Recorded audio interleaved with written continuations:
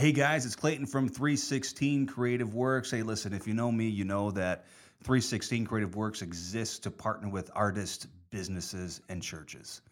One of my good friends is a business guy.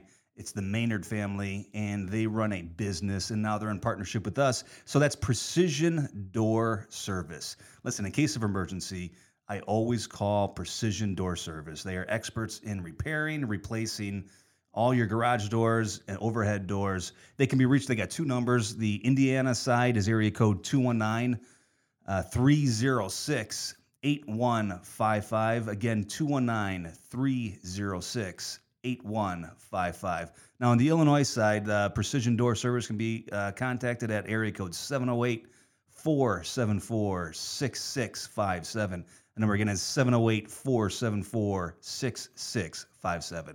You can always get them at precisiongarage-door.com. That's precisiongarage-door.com.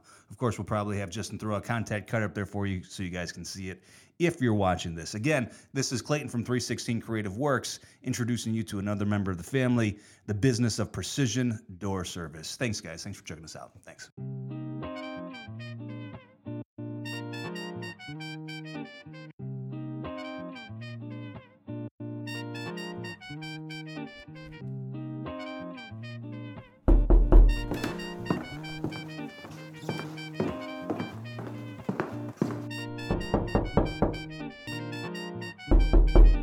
Hey, come on in. We're saving you a seat at the table.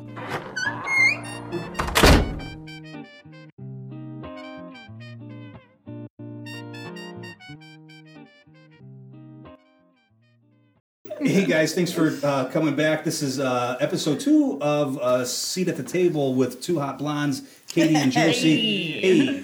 Hey, my name is Clayton. I'm Clayton. You're checking out 316 Podcast. So my name is Clayton from 316 Creative Works. We always want to thank our production crew, our creative producer who is Esther, our house manager Danielle, and always my hero is my producer.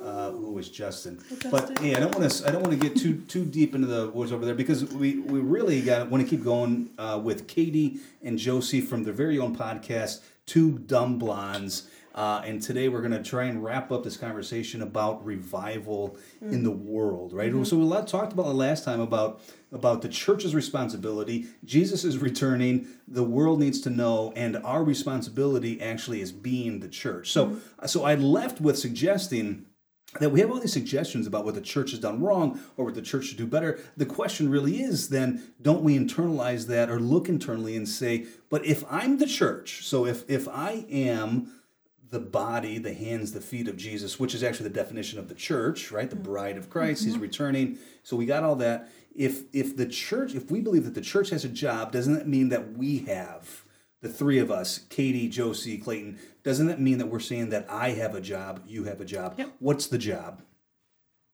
To go deeper, to ask yourself, it starts with yourself. If you're praying for revival, you want to ask the Lord what he's calling you to do, where you can make a difference. Okay, and so revival starts with you. With me. Revival starts with you, and you've got to pray. Are you convicted, and do you want to go smuggle Bibles into China, or do you want to be in the mission field, or do you want to make a difference here in your own community? And how about we just do something safe, like make faith-based podcasts? That's from a the start. Farmhouse Studios. That's it. That, right? Addressing some of the hot topics to start the conversation, to get people excited, invite people to a gathering, like we did for the conference, getting people on board with that to hear things and have conversations, start a small group, those kinds of things. Okay, so first thing is revival starts with me. So I need to figure out my crap, right? Mm-hmm. Like there's probably some sin in my life. Probably. It's likely. I mean, if you know me, are you asking us? Because chances are, I probably have a flaw or two. Yeah. Right. Yeah. 1 or 2. So, probably confess. right? Yeah. We call that confession. Yeah. Right. You got to go deep. That's what I was trying to say. You got to go deeper within yourself to deal and let, like if you need healing, if you need to, whatever that is, deal with your crap. Okay, so what we say in the recovery world, right, in AA or in celebrate recovery, we call that inventory, right? Doing an inventory, figuring out what my problems are, what my brokenness is, what's my hurts, my habits, my hangups. What are the things that are stopping me, right? Right now, I'm going through losing 50 pounds. For any of you who have been watching, I need to lose weight. I'm on a health journey on another podcast called Recreate. Check that out, 316 podcast. Hey. But I'm 18 years sober, so there's some good things, Yeah. right? So that is inventory and saying, if I always do what I've always done, I'll always get what I got.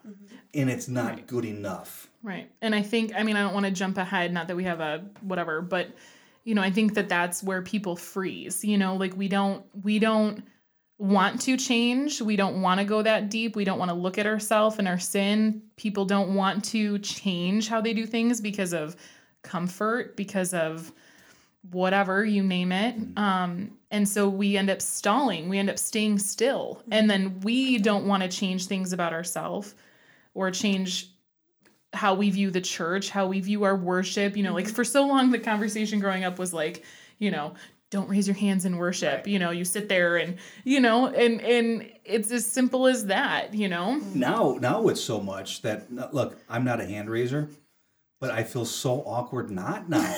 Because everybody has their hands up. I'm like, now I feel like a jerk for not raising my hand. I see you. And don't ask me to clap. I'm not a clapper.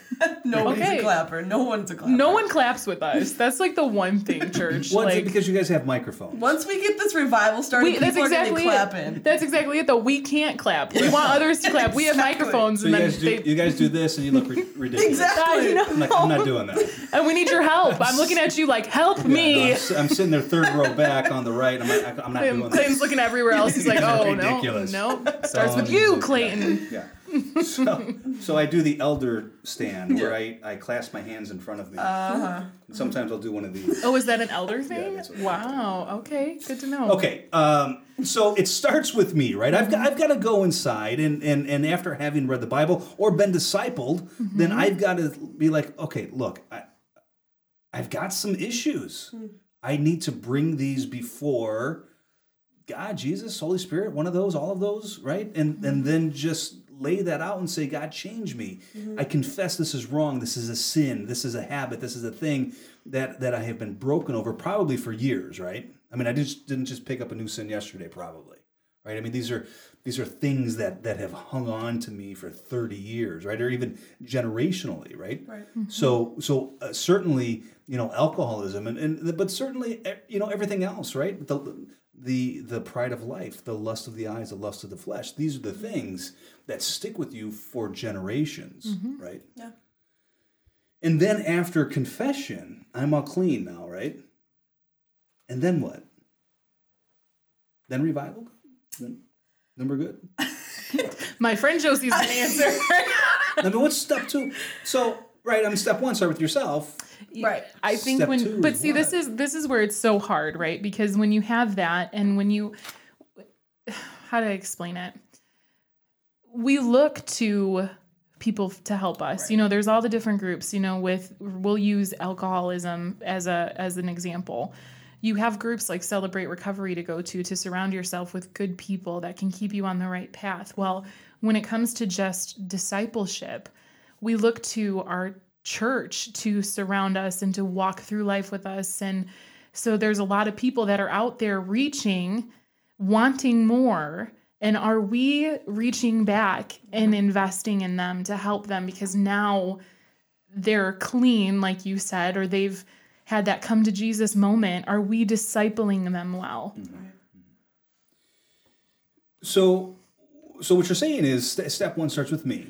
And then step two is all about others.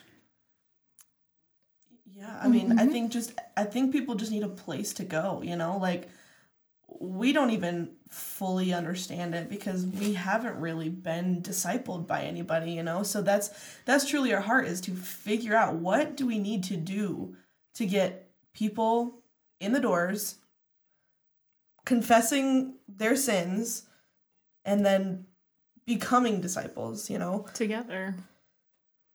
It's a team effort. What's the next step? As I guess, first of all, as an individual, 3 individuals, and then as a group of friends, and then as a church community, as a nation, as a world. I got the formula, if it's a formula, right? Revival starts with me and confession, and then I bring it to others. What does it look like? I mean, how do we actually tactically do it? Or are we just going to sit here on this podcast and talk? Well, I think we need to go back a second and talk about when we say that it starts with us. You know, it's truly the transformational love that Jesus gives, right? Grace. We receive God's grace.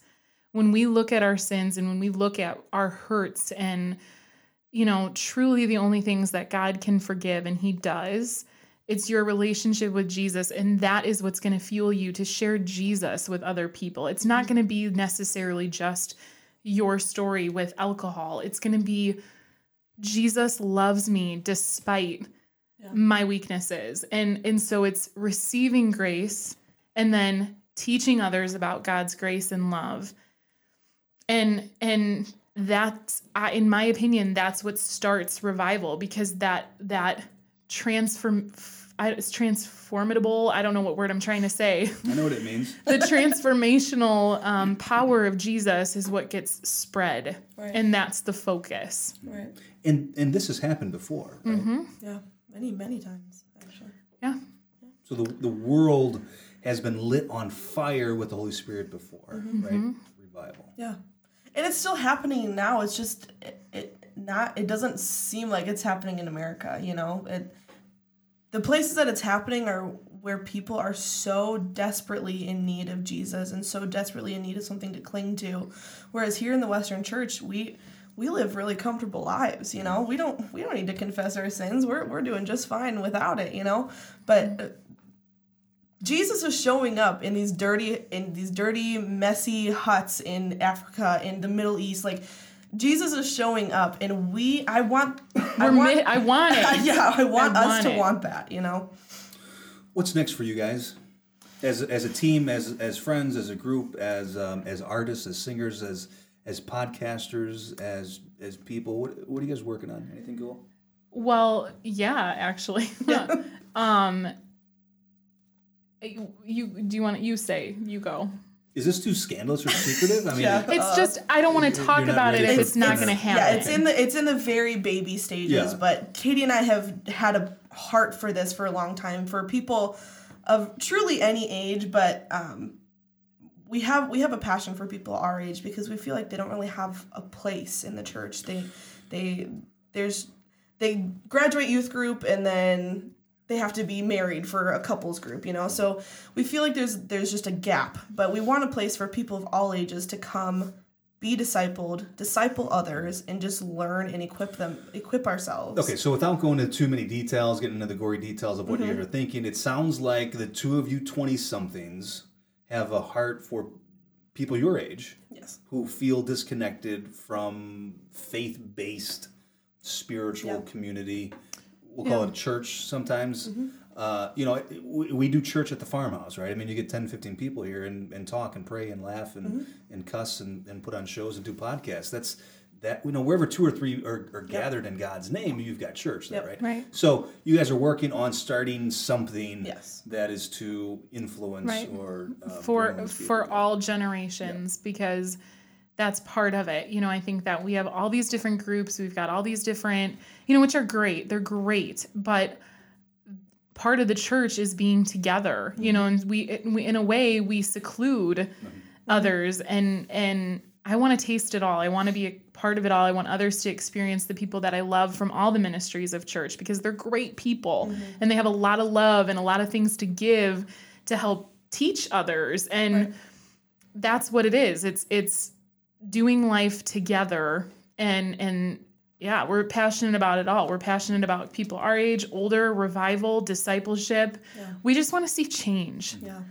Well, it's exciting to think about. I know, I've worked with you guys before and done a lot of great work with you guys together at our church and at other places as we have partnered as a team to creatively communicate the gospel of Christ, which is what I'm about. So, guys, I don't know when we're going to actually publish this.